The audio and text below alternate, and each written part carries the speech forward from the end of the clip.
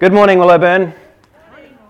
It's good to see you all. It's good to see some new faces as well. Always great to see Martin's back, especially when they've got stuff to say. So thanks for that, Marcelo. And I think I'll also mention my friends Jaco and Jess are here. So if you don't know who they are, go and talk to them afterwards. I am going to embarrass them because they're an answer to prayer from me. They're the guys that have recently joined Power to Change, moved to Toowoomba from Townsville to train with me for a year so that we can all go back to Townsville next year. So newsflash, it's not nonsense I've been talking about. It is happening and there's real people here to show it. So get to know them. Okay, back on track. This morning we're back in Revelation, continuing our Do These Words series. Last week Parko brought us Revelation 19, so that means this week Revelation 20. Pretty obvious. Now I was speaking to a friend of mine who's a Christian yesterday, actually at Jaco and Jess's commissioning, and he said, "Oh, Revelation. Oh, okay. I've always thought that was just kind of like meh, like not really." All that, like it's all weird, is it really relevant? And that's what I said to him, dude, you need to listen to our sermon series, and send him the link. Anyway, I think like it's so relevant, especially this chapter today, hearing about Anthony, about Julie, people dying, people losing battles with cancer. Like this world sucks in a lot of ways. But this chapter is the chapter where God deals with sin and evil forever, once and for all, which is fantastic. So it's both a victory chapter, but it's also got some dire warnings in it. Anyway, before I get going, I wanted to remind you all, as I always do when I'm up here, of our guiding principles for this series. So we have a couple of rules or principles, if you like, that we prepare our messages on Revelation by. And they come straight out of Revelation chapter 1, verse 3, which says, "Blessed is the one who reads aloud the words of this prophecy, and blessed are those who hear it, and those who keep what is written in it, for the time is near." So keep what is written in it, do these words. So the principles we came up with when we started out, we want to do the words of Revelation, not just hear it, do it. We want to rely on the Holy Spirit to know and do the words of Revelation. We don't want to underinterpret, that is to say, oh, that's not really important, forget about it, nor overinterpret, to say the Antichrist is Donald Trump, for instance, would be to overinterpret, to put a specific meaning on something that just isn't there. So we want to do either of those things. And we want to seek meanings for our interpretation from other parts of the word. Okay, so that sets up how we prepare what we're doing. Okay, so anyone who's a regular here knows my drill. I ask questions at different points, and most of them are not rhetorical. I actually expect answers, because I like interaction. I like to know you guys are awake and listening. So, first one. How do you feel about ruling a country, or a continent, or a planet? Do you reckon you'd make a good king, queen, president? Totally? Tiff's all over this. Camille's like going, nope, I'm out of here. Anyone else? Ben will give it a crack. Yep. What's the worst that can happen? Anybody else? What do you reckon, Alan? You'd be all over it. No comment. No comment, he says, just shaking his head at me. Okay, so yeah, obviously, ruling is not the first thing that jumps to mind when we think, what's my ideal career? Ruling a country, a nation, a continent, whatever. That's going to come into play later on. So, thanks heaps for answering. I'm going to pray and then get into the passage. Heavenly Father, thanks for today. Thank you for the freedom to speak your word in our country and to be able to proclaim it without any fear of persecution. Jesus, I praise you for what you've done for us, not only for being willing to die for us, but being with us today, being willing to intercede before the throne of your Father and sending your Spirit to dwell with us. So, Jesus, please intercede for me today. Come before your Father and send your Spirit upon me so that I cannot say anything that isn't coming directly from you. Transform every word that's in my mind to a message that is coming directly from you to the hearts and ears of the people here today. Praise you, Father, for who you are. Don't allow me to say anything from selfish ambition or pride, but only what you'd have your people hear. Amen. Okay, Revelation chapter 20. Grab it and read along with me, or follow along. Either way, you can either read it for yourself as I read, or you can listen to me. But Revelation 20, starting at verse 1. I saw an angel coming down out of heaven, having the key to the abyss, and holding in his hand a great chain. He seized the dragon, that ancient serpent who is the devil, or Satan, and bound him for 1,000 years. He threw him into the abyss, and locked and sealed it over him, to keep him from deceiving the nations any more until the 1,000 years were ended. After that, he must be set free for a time. I saw thrones on which were seated those who had been given authority to judge. And I saw the souls of those who had been beheaded because of their testimony about Jesus and because of the word of God. They had not worshipped the beast or its image and had not received its mark on their foreheads or their hands. They came to life and reigned with Christ 1,000 years.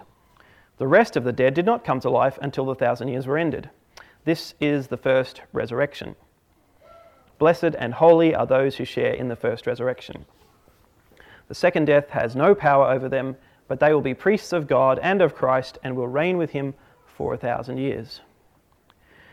When the 1,000 years are over, Satan will be released from his prison and will go out to deceive the nations in the four corners of the earth, Gog and Magog, and to gather them for battle. In number, they are like the sand on the seashore.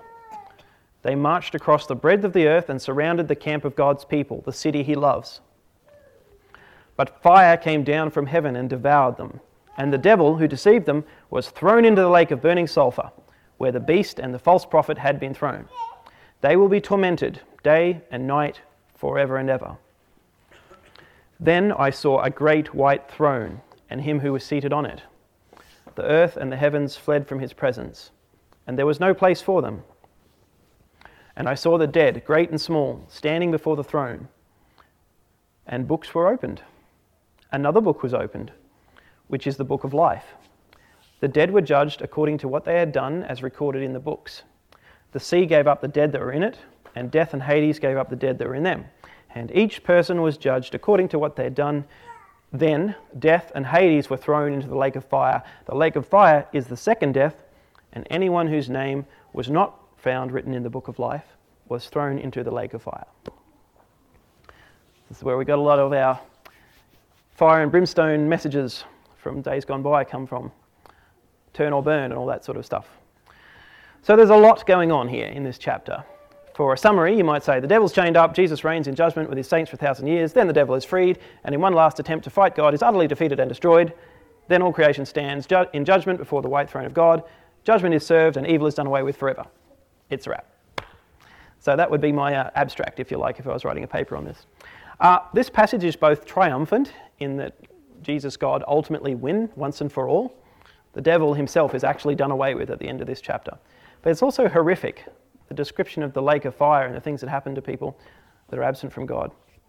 As God often does, here he holds out essentially two things. He's holding out in the one hand the promise of a wonderful eternal life with him if you're on his team, and at the same time giving you a dire warning that if you're not on his team, it's all downhill. So you want to be on the right team. This passage also brings up a lot of questions. This is where the whole idea of premillennial, amillennial, postmillennial, and any other kind of millennial thing you can think of came from. So there's a lot of rabbit holes you can go down. There's other questions. These are some that I came up with. Is the 1,000-year reign a literal one or a figurative one? Who are the saints that will reign with Christ? What will they reign over? Or who will they reign over? Is this reign, this ruling in heaven or on earth? Who on earth are Gog and Magog? And my personal favourite, who's the bookkeeper in heaven? Because there's books with lots of stuff written in them. Anyway, rabbit trails. I actually think there's nothing wrong with asking questions like those, but I'm not going to deal with many of them in the sermon, because while they lead to great discussions and good Bible studies among Christians, I think there's actually a simple message in Revelation, and it's portrayed in this passage as well, and questions like that can be largely distracting when you've only got a short amount of time. So, and when I timed this message this morning, it was a little bit longer than our usual messages are, so stay posted. I'll try and get through it quickly. So I'm just going to try and draw out what I feel is the core message. So start with me in verse 1. I saw an angel coming down out of heaven, having the key to the abyss and holding in his hand a great chain. He seized the dragon, that ancient serpent who is the devil or Satan, and bound him for 1,000 years, threw him into the abyss, locked it and sealed it over him to keep him from deceiving the nations anymore until the 1,000 years were ended. After that, he must be set free for a short time. Could somebody get me a drink, please? I'm very dry. And I had a wisdom tooth extracted during the week, so it's hurting a bit. So this abyss that Satan, the enemy of mankind, is locked in is not a nice place. The Greek word is abyssos. It's used 6 times in the New Testament and always refers to a place which is extremely difficult to escape from, a place of torment, a place of suffering. It's used once in the Old Testament, a very similar Hebrew word as used by David. So I want to just show you a couple of those references. Psalm 140 verse 10 is where David talks about the abyss. He's speaking about evil people and he says, "Let them be thrown into the fire, into the abyss, never again to rise."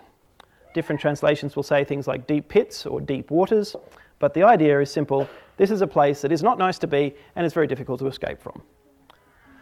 The next reference to the abyss happens in Luke 8:31, where you might remember the story of Jesus casts a legion of demons out of a guy. Okay, so starting at verse 30. Thanks, Barb.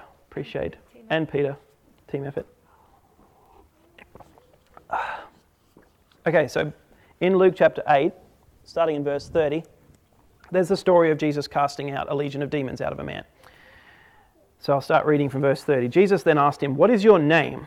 And he said, "Legion," for many demons had entered into him. And they begged him not to command them to depart into the abyss. Now a large herd of pigs was feeding there on the hillside, and they begged him to let them enter these instead. So he gave them permission. These legion of demons that Jesus has just thrown out of a man fear the abyss. They do not want to be sent there. They'd rather go into a herd of pigs. Who would want to inhabit a herd of pigs? But anyway, they feared the Son of God. They knew they couldn't defy his authority to banish them, so they begged him. These are demons, enemies of mankind. Begged him, recognised his authority, not to be sent to this abyss. It's not a nice place. Paul also uses the term abyss in Romans 10, chapter 10, verse 7. He says, "But the righteousness based on faith says, do not say in your heart, who will ascend into heaven, that is to bring Christ down, or who will descend into the abyss, that is to bring Christ up from the dead." Same thing's going on here. He's essentially saying it's no more possible to go down into the abyss and come back up than it is to ascend into heaven and bring Christ back down with you. It's impossible to escape from. So why am I going on about this abyss? Well, the last couple of references, the last 5, are all in Revelation itself. We've seen them before. The locusts that come out and torture people in Revelation chapter 9, they come out of the abyss. The beast is said, in some versions it says he arises from the sea. In other versions it says he arises from the abyss. Just a translation thing there. But the word abyssos is used. So the beast that we've seen multiple times in Revelation 11 and in Revelation 17 is called, it says that he came out of the abyss. But the one reference I really want to draw your attention to happens in chapter 9. So go back there to chapter 9 for a second in your Bibles or your smartphones. Revelation chapter 9, verses 1 to 3. We've seen all this before, but I just want to make a correlation here. So Revelation chapter 9, verses 1 to 3. "The fifth angel sounded his trumpet, and I saw a star that had fallen from the sky to the earth. The star was given the key to the shaft of the abyss. When he opened the abyss, smoke rose from it like the smoke from a gigantic furnace. The sun and the sky were darkened by the smoke from the abyss, and out of the smoke locusts came down on the earth and were given power like that of scorpions of the earth." So this star who fell to earth, the word star is also sometimes translated angel. It's basically referring, I believe, to Satan when he was thrown out of heaven and fell to earth. He was given the key to the abyss. And when he opened it, smoke rose out and all the locusts came out and started torturing mankind, anyone that wasn't marked with God's mark. He's given this authority. He doesn't have the ability to open it on his own. Like those demons that recognize Jesus' authority, they beg not to be sent there. Satan doesn't have the authority to let them out. Only when he's given this key does he have that authority. And he immediately does it here in Revelation chapter 9. He immediately unlocks it and lets out the locusts, lets out Abaddon, their leader. God has given him this permission, this authority. He doesn't have it on his own. This is where the correlation I was trying to draw. Come back to Revelation 20 with me, and we see the divine justice of God. This very abyss, which the demons fear, which Satan himself opened to unleash demons upon humanity, is where he's chained up and tossed in. That's a bit of divine irony right there.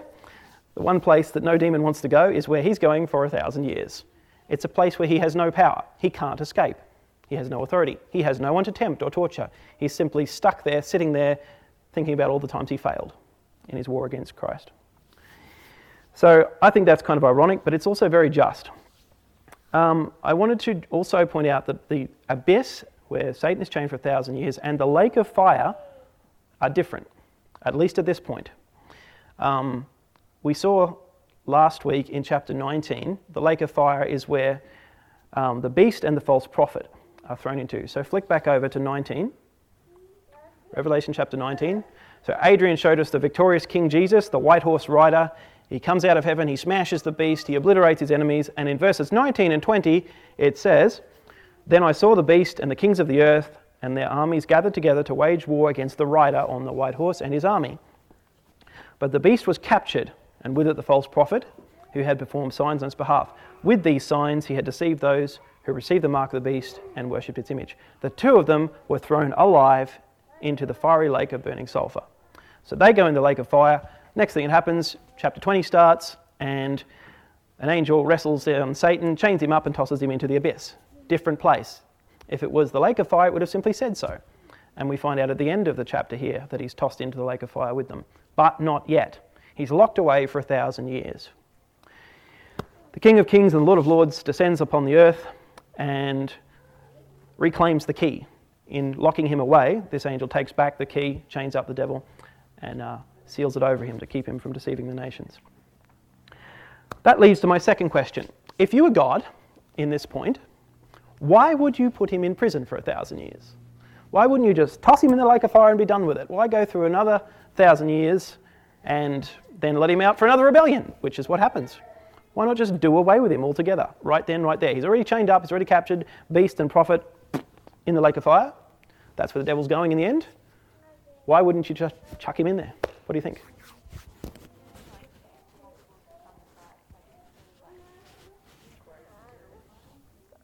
A grace period for people to come to Christ? Yep.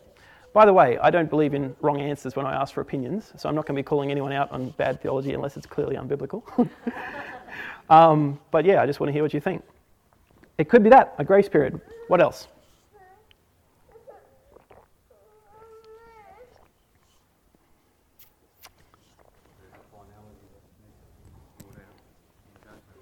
Yep, there's a finality of judgment that needs to be brought out. There's a plan that's being stuck to. Hey, bro. What else? Any other ideas? You got one, Yako. Okay, I'll stop picking on people. All right, I will tell you what I think in just a minute. I think the text makes it pretty clear that the devil must be set free to deceive the nations. It says that at the top. I've forgotten the verse. Yeah, verse 3. After that, he must be set free for a short time. So it makes it clear that he must be set free. There's a set plan that's being followed here. As I've said in some of my previous sermons, God's always in control. The why is much more interesting to me. So for a quick history of Satan, rushing back to the beginning, we know that at some point Satan was a powerful angel. He was in heaven. He worshipped God. He trusted God along with all the rest of the angels. But at some point he rebelled, whether it was before the creation of the world or sometime after Adam and Eve were created, we don't know. But we are told that he rebelled against God and he led a bunch of the angels away with him. Paul calls him the god of this world in 2 Corinthians. 1 Peter 5 verse 8 says he prowls about after us like a roaring lion, seeking who he can devour. He is called the ruler of this world and the prince of the power of the air in Ephesians. Fast forward to here in Revelation, he just tried to defeat God in battle and he was smashed by the white horse rider, King Jesus himself. Then he's tossed into this pit for 1,000 years in prison. You'd think 1,000 years in prison would break anybody, right? If I had to spend a few days in prison, I'd be bawling and whining and scratching my fingernails out, let me out, let me out, let me out. Satan is in there 1,000 years. No power, no one to deceive, all on his own. You would think that would break him and make him repent. He's been beaten every time he's gone up against God, but it doesn't. The second he gets let free, straight back into it. No remorse, no sorrow, no regrets. After 1,000 years, he just tries to do it all again. He leads another rebellion. He tries to deceive the non-Christians of the world, and he succeeds. He brings numbers like the sand on the seashore to battle against God. One last rebellion. Why would God allow this? Why would God let him go and rot and then just let him out to do it again? Well, I think there's a couple of things. This is a proof to every created being everywhere that Satan will not repent. He's had plenty of chances, he's had plenty of time, but he will not repent of his wickedness. And it also allows him one last opportunity to draw up sides. I think, and this will come out later, that there are people living on the earth during the reign of Christ who are only serving him with their lips. Their hearts do not belong to him. And the second the devil is released, he leads this massive rebellion, and people are quite happy to follow him. We'll see more of that in a second. But that is a bigger question for me. Not why would God allow him to be released again, but why would the people of the world reject God? There's peace in Christ's kingdom. Life is wonderful. Life is great. It's better than it's ever been on earth while Jesus and his saints are reigning for 1,000 years. But they don't like God's moral law because they don't love him. They obey him because he's operating from a position of power. But the second the devil is back out, ready to lead another rebellion, straight back after the same old enemy. Men and women, you and I, we love our sin. That's the way we're born. That's the way, unfortunately, all of humanity is born. We're all tarnished with sin and we love it. We go back to it whenever we get the chance. And so these people in the future, even during the reign of Christ, they love their sin and they hate God. They don't rebel because there's no leader. But the second he's back out, this rebellion after the wonderful millennial kingdom will be just one final justification for God sending everyone who rejects Jesus into the lake of fire. It's one last chance to say, look guys, you blew it again. This is Garden of Eden all over again. I made it perfect. I made it as good as it could be. And the second he was back out to tempt you, you all followed him. God won't need any more justification, as if he already did, which he doesn't.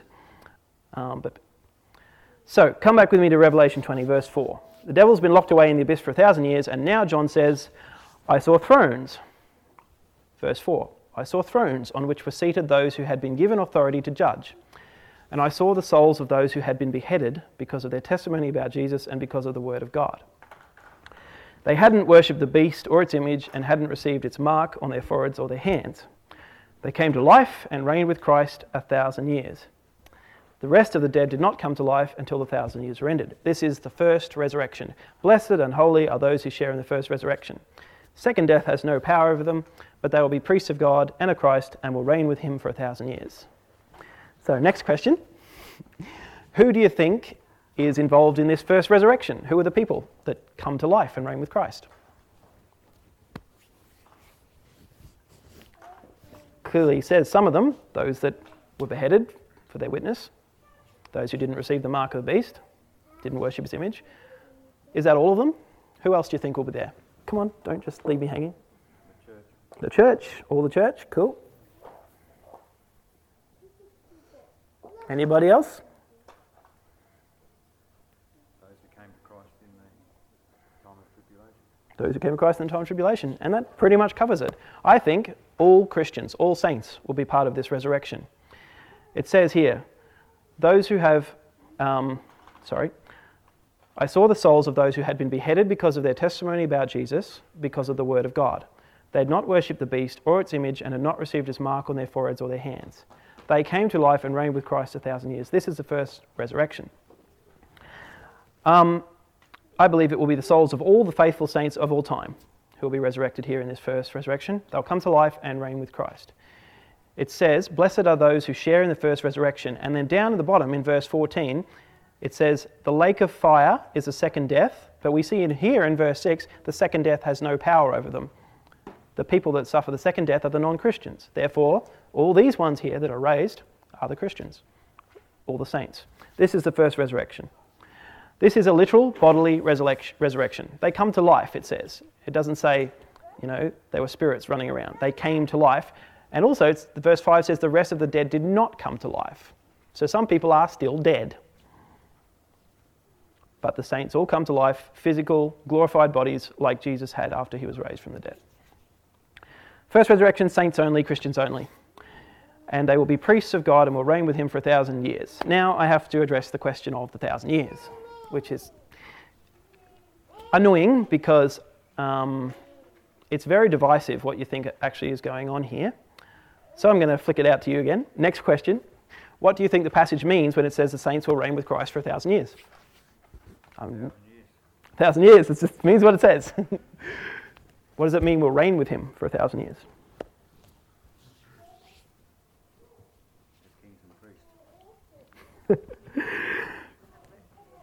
We'll have work to do. This first resurrection is all the saints of all time. Are we all going to... How does a group of people reign or rule? We have a community. Yep. There's one king, King Jesus. Now, how do we, as a body of, it's going to be a lot of people, all of the saints, all the Christians from all time.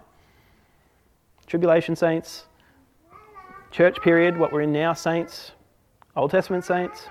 It's a lot of people. My thinking is that we'll act the same way we do now, as Christ's ambassadors.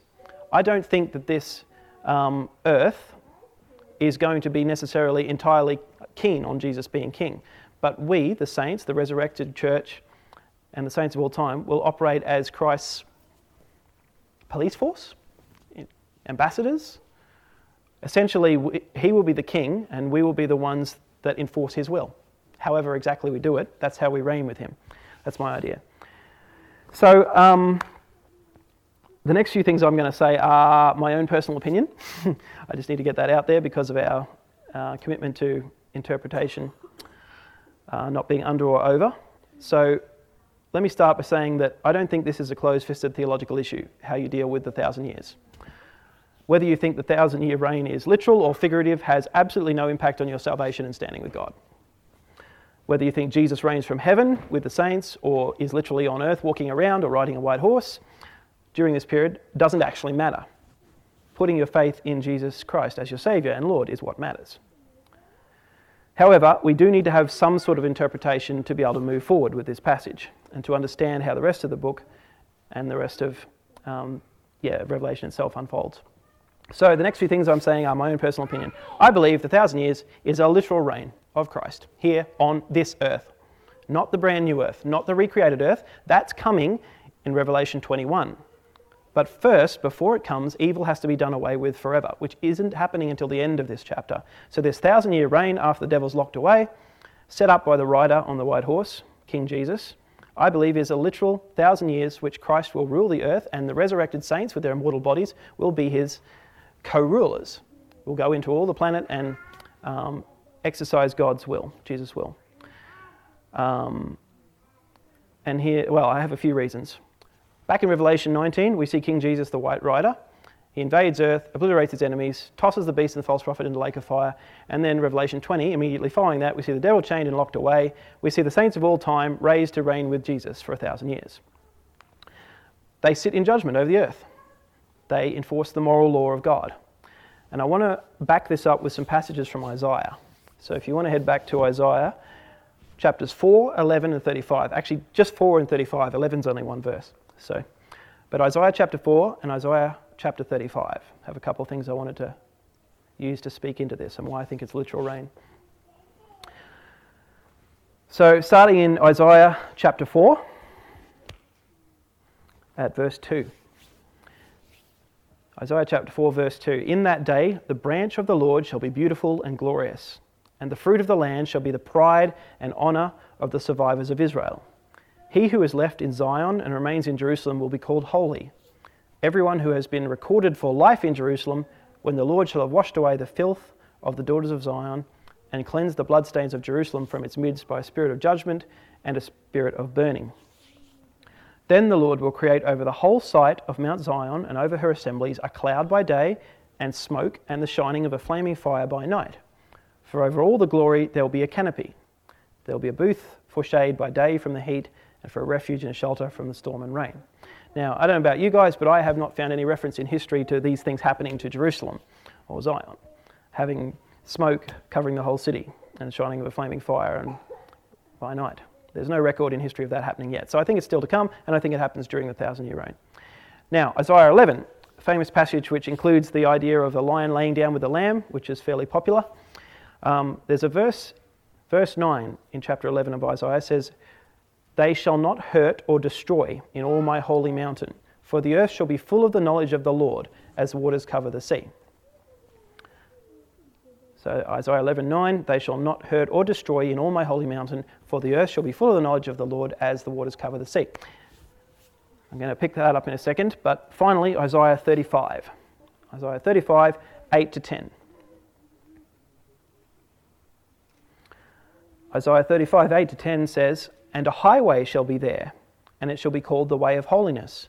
The unclean shall not pass over it. It shall belong to those who walk on the way. Even if they are fools, they shall not go astray. No lion shall be there, nor shall any ravenous beast come upon it. They shall not be found there, but the redeemed shall walk there, and the ransomed of the Lord shall return, and come to Zion with singing. Everlasting joy will be upon their heads. They shall obtain gladness and joy, and sorrow and sighing will flee away.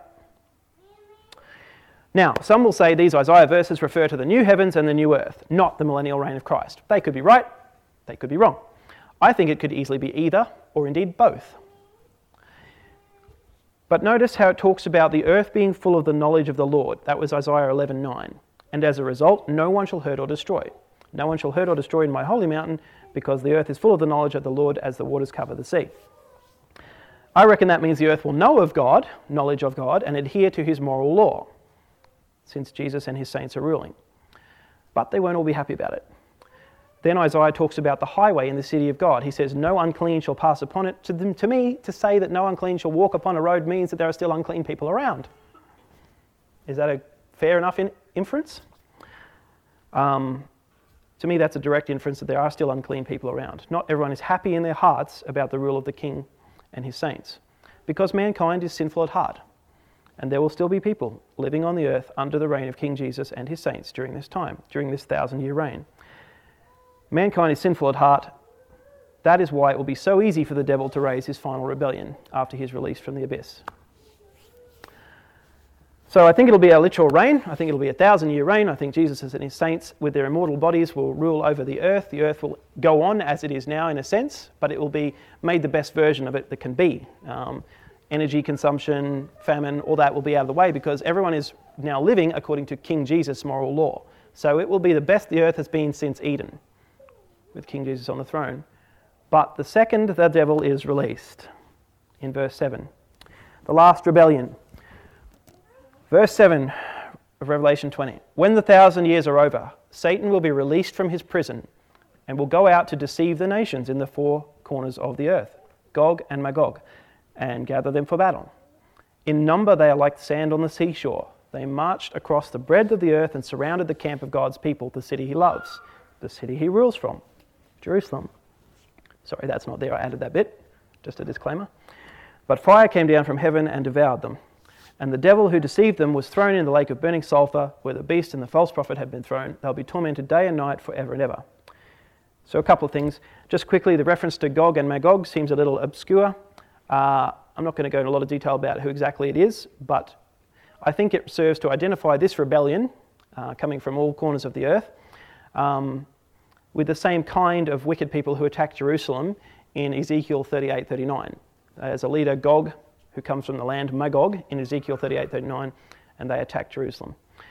There's some fundamental differences between the two, and I don't really have time to go into it because it's long already. But I think that John using Gog and Magog here is serving as an illustration to identify a type of rebellion, a type of wicked people, just like when he called the world religious system Babylon, the mother of prostitutes. It wasn't a literal person, it wasn't the literal city of Babylon, it was to identify a type of idolatry, a religious system. Same thing's going on here, Gog and Magog, same kind of wicked rebellion that Ezekiel talks about. And the rest of it's all pretty straightforward. In my understanding, if I'm right about the 1,000-year reign being literal, it's been set up with HQ in Jerusalem on earth, this earth, not the new earth. The resurrected saints rule with Christ from there, much coming and going among the peoples of earth. God's moral law is the law of the day. Saints administer it for King Jesus. The earth is peaceful and prosperous. Humanity knows a golden age like they've never known before. No outside evil influences, no demons, no devil around. The only thing that is still evil is the sin that lies in the hearts of man. Not the resurrected saints, but the humans that are built. And I think there'll still be church happening during this period. And the resurrected saints could come to church with the people that are still mortal in that time. And then the clock winds down, the devil is released. God's final test for humanity. After experiencing a wonderful world under King Jesus, will they choose this time round, Eden all over again, to stand with him, or will they follow the old enemy once again? And sadly, humans suck. As we can see here, vast numbers are deceived, numbers like the sand on the seashore. They marched across the breadth of the earth. They come from everywhere to take the HQ of King Jesus. Kick him out, send him back on his white horse. We don't want him anymore. We've got the devil back. Idiots. Imagine what the devil thinks. So on the one hand, his pride and arrogance could be saying things like, This time I've got him. I was beaten at Calvary. I was tricked there. I was thrown out of heaven by the Lamb. I was beaten by the faithfulness of the church. I was beaten by the white horse rider. But I've got another chance. And this time I've got him. Cornered in Jerusalem. All the saints with him. We'll wipe him out once and for all. I've got the armies of the whole earth on my side. I'm going to win. Or maybe his arrogance and pride has given way to desperation. After 1,000 years in prison, does he know he's beaten? Doesn't he know it's just one more fruitless attempt to usurp the throne of the Most High? He's never won before, and he's never going to win. Yet in his pride, his arrogance, and his total surrender to evil, he still won't stop. He's actually our enemy. This mighty angel sets himself up against God because he hates us. He hates humanity, and he wants to destroy as many of us as he can. So this is not, he knows he's going to lose. This is one last desperate attempt to bring down mankind, to take them with him to his doom. And how easily he deceives them, how easily he deceives us, leads us away from God, only to betray us to our ruin. Well, never again. And that's the really good part about this chapter, coming to the great white throne and what happens to him. But before that, a story. Have you ever stood or been near a large fire? Never mind, not a bonfire, a bushfire, a raging bushfire tearing across the countryside. Who's been near one of those before? Andrew, Sarah, Alan, Paco, a few of us. Ben. All right, so I'm going to tell you about a time when that happened to me. Now, this is back when I was about 13, living on our family farm near Rockhampton. There was a bushfire burning in the Bersica Ranges across the highway. That's all right, kilometres away, happens every summer, no worries. Ask Camille, she grew up in Rocky. We got used to being smoked out every summer. But these fires were a little bit different. They were burning very strongly, they were spreading right through the ranges, and there'd been drought for several years back then. It was very dry. The land was parched. Even the trees dropped their leaves, very brittle, so there was a lot of fuel on the ground. All the bush and stuff, all the grass was dry.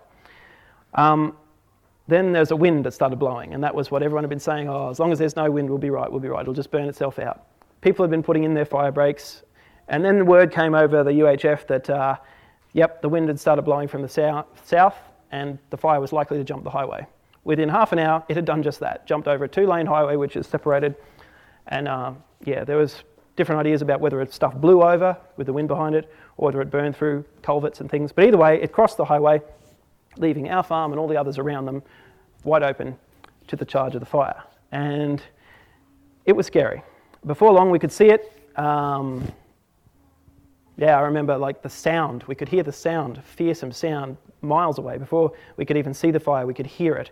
The roaring, the cracking of twigs and branches, crashes as logs and trees snapped and came down. And then we saw it come tearing over the hill a couple of kilometres away. We'd been putting in fire breaks, but we thought, we'll be right. And then we saw this wall of flame, nearly 20 feet high. We abandoned the house, all of us, all the neighbours in there, we just left. We bailed and went to the only place around that was clear of vegetation, which was a fairly high hill which had just recently been dozed to build a house on. And there we just stood helplessly watching it as this fire hurtled towards our livestock, our sheds, our fences, our houses. And we thought it was all gone. It was all going to be gone. And I just remember a guy who wasn't even a Christian, a friend of my dad's, one of the neighbours, as a guy that had been a miner, a very rich guy, and he said, guys, we've got to pray, because whatever God you believe in, that's the only hope we got now. And so we started praying. Even the other 4 families that were with us that didn't believe in God, they joined in just begging God for a miracle. And the wind stopped. Just stopped dead. No more wind. One moment it was howling, driving the fire towards us, all that fuel in front of it, and then it stopped. And 20-foot flames became a couple of random, intermittent places that were still burning. And I was amazed. I'd been horrified one minute, thinking, we're going to lose everything, and then it just all stopped because we prayed. That's the power of God. He can stop a raging fire, but some he won't choose to stop. That was just an earthly fire. That was just a hot summer fire with a strong wind behind it. It terrified me. This lake of fire, reserved for the devil and his angels, it's older, it's stronger, it's hotter, and it has an inexhaustible fuel supply. It feeds on and burns up evil. That's what it's for. It was made for the devil and his angels, the ones that betrayed God. And now it's still burning. It burns, its fuel is the evil and the sin of all creatures of all time, and it's fanned into an inferno by the righteous winds of the wrath of God. It is a horrifying and ghastly end. And that is where Satan is going. That's where he ends up in verse 10. A wretched, miserable end, totally deserved. Wouldn't repent after 1,000 years in prison, with no opportunity to do anything wrong. So he's going to get what's coming to him. And then the really cool part happens. The great white throne. Then I saw a great white throne, verse 11, and him who was seated on it. The earth and the heavens fled from his presence, and there was no place for them. I saw the dead, great and small, standing before the throne. Books were opened. Another book was opened, which is the book of life. And so on and so on. I've read it a few times now. Here is the last judgment. The Almighty, the Ancient of Days, the Creator God, sits on his great white throne. He calls all creation to give account. Heaven and earth flees from his presence. There is nowhere to hide. Terrible and awesome is God in his sovereign justice. All the dead of all time stand in judgment. The land, the sea, Hades, even death itself completely release their captives. Do you realize this is the only time in human history where all the human beings God ever intended to create, and did create, will be together? The saints are there already, reigning, ruling with God on his side. Everyone else from all time who's died, everyone God ever intended to create, the entire human race will be here together at the great white throne. Some already standing on God's side and all the others standing in judgment. How awesome would it have been if they were all going to be with God for eternity as he originally purposed? But they're not. They all stand in judgment. No human soul is left anywhere but in the presence of Almighty God. Those who died before Jesus came into the world, those from far-flung lands who never heard the gospel, those who refused and rejected Jesus all their days, those who lived through the tribulation, those who lived through this last rebellion, those who are still living, everyone will be there. Every murdered child, every lost soul, every human being from all time, finally together before the Lord. And no one questions him as Lord anymore. We've just seen the old enemy tossed into the fire. King of kings and Lord of lords. And then the books are opened. Every thought, every word, every deed of every human being that's ever lived or ever will live is written in these books. That's why I asked the question, who's the bookkeeper in heaven? Because God has a legal ledger of the actions, the thoughts, the deeds, everything that mankind has ever done. He has a legal ledger. It's massive. Maybe it's 1,000,000 ledgers. The record of humanity and its response to God. Every obedience, every rejection, every single detail is recorded, and God weighs humanity, all of them, each one personally by his deeds or her deeds, and every single one is found wanting. No one is good enough. No one's deeds make them holy enough or good enough or righteous enough to stand with the King. And then another book is opened. Now the text doesn't say this, but I took a little flight into imagination, and I like to imagine King Jesus, the Lamb that was slain, stepping up before his Father and presenting one book. Just one book, as opposed to all the other books of all their records and deeds, and saying, this is the last book, the book of life. And he opens it, and this is the book where every name is written in the saving blood of King Jesus himself. All the other books don't matter. This one matters. Are you in this book or not? And anyone whose name is found in his book, the book of life, joins the saints around the throne of God. What a wonderful, perfect, majestic moment. My deeds no longer matter. They no longer condemn me because my name is right there, written in blood, Jesus' blood. And God says, come on over. You're on our side. I mean, I'll already be there, but if I was, because I'll probably be dead by then. But yeah, if your name is written in that book, you will go and walk freely, joyfully, in total adoration and worship to the King's side, to the throne of grace. But there'll be a whole vast, massive multitude of names that are not found in the book of life. And oh, how bitter and awful that will be for them as they watch others leaving the crowd and going over to God's side where they've been, where they made the choice to be. The realization comes over them that they were always wrong. They're left facing the righteous wrath of the throne, the great white throne. And as the noise of that eternal inferno rushes up to fill their ears, they realize, we really got it wrong. And they're going after their master that they chose to rebel with over and over again. And they're cast into the lake of fire. Then the really good part, death and Hades are hurled in as well. All evil, all sin, all cancer, gone forever.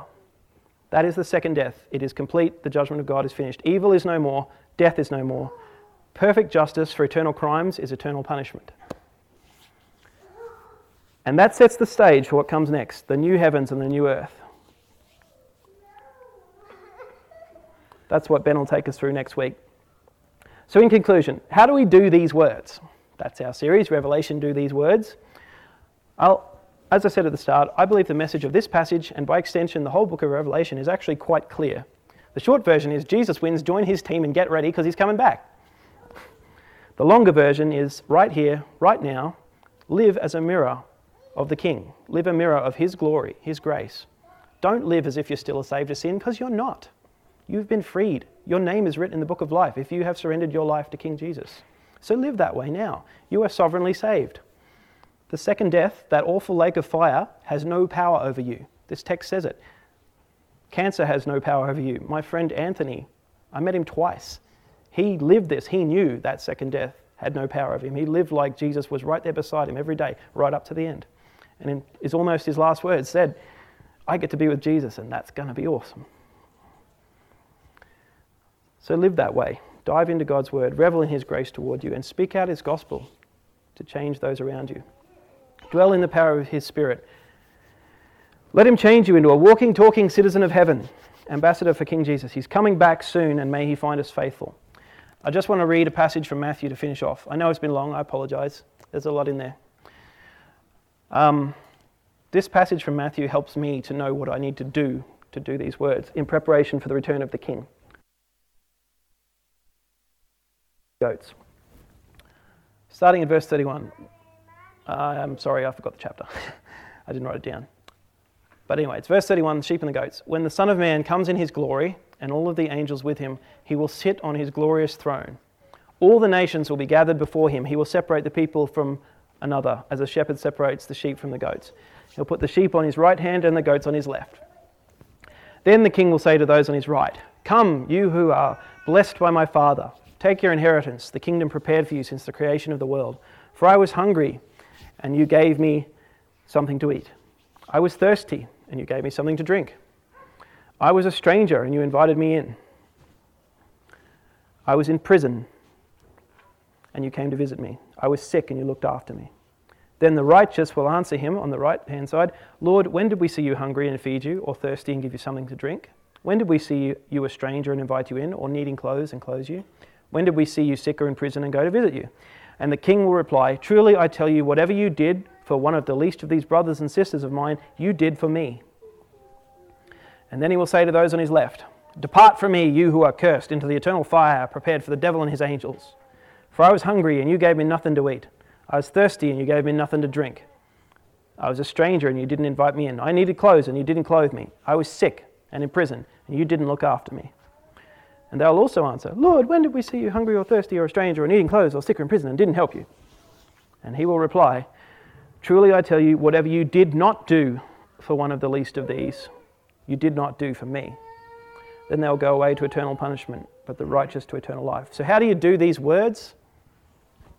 Look after the least of these. Follow King Jesus now. Thank you.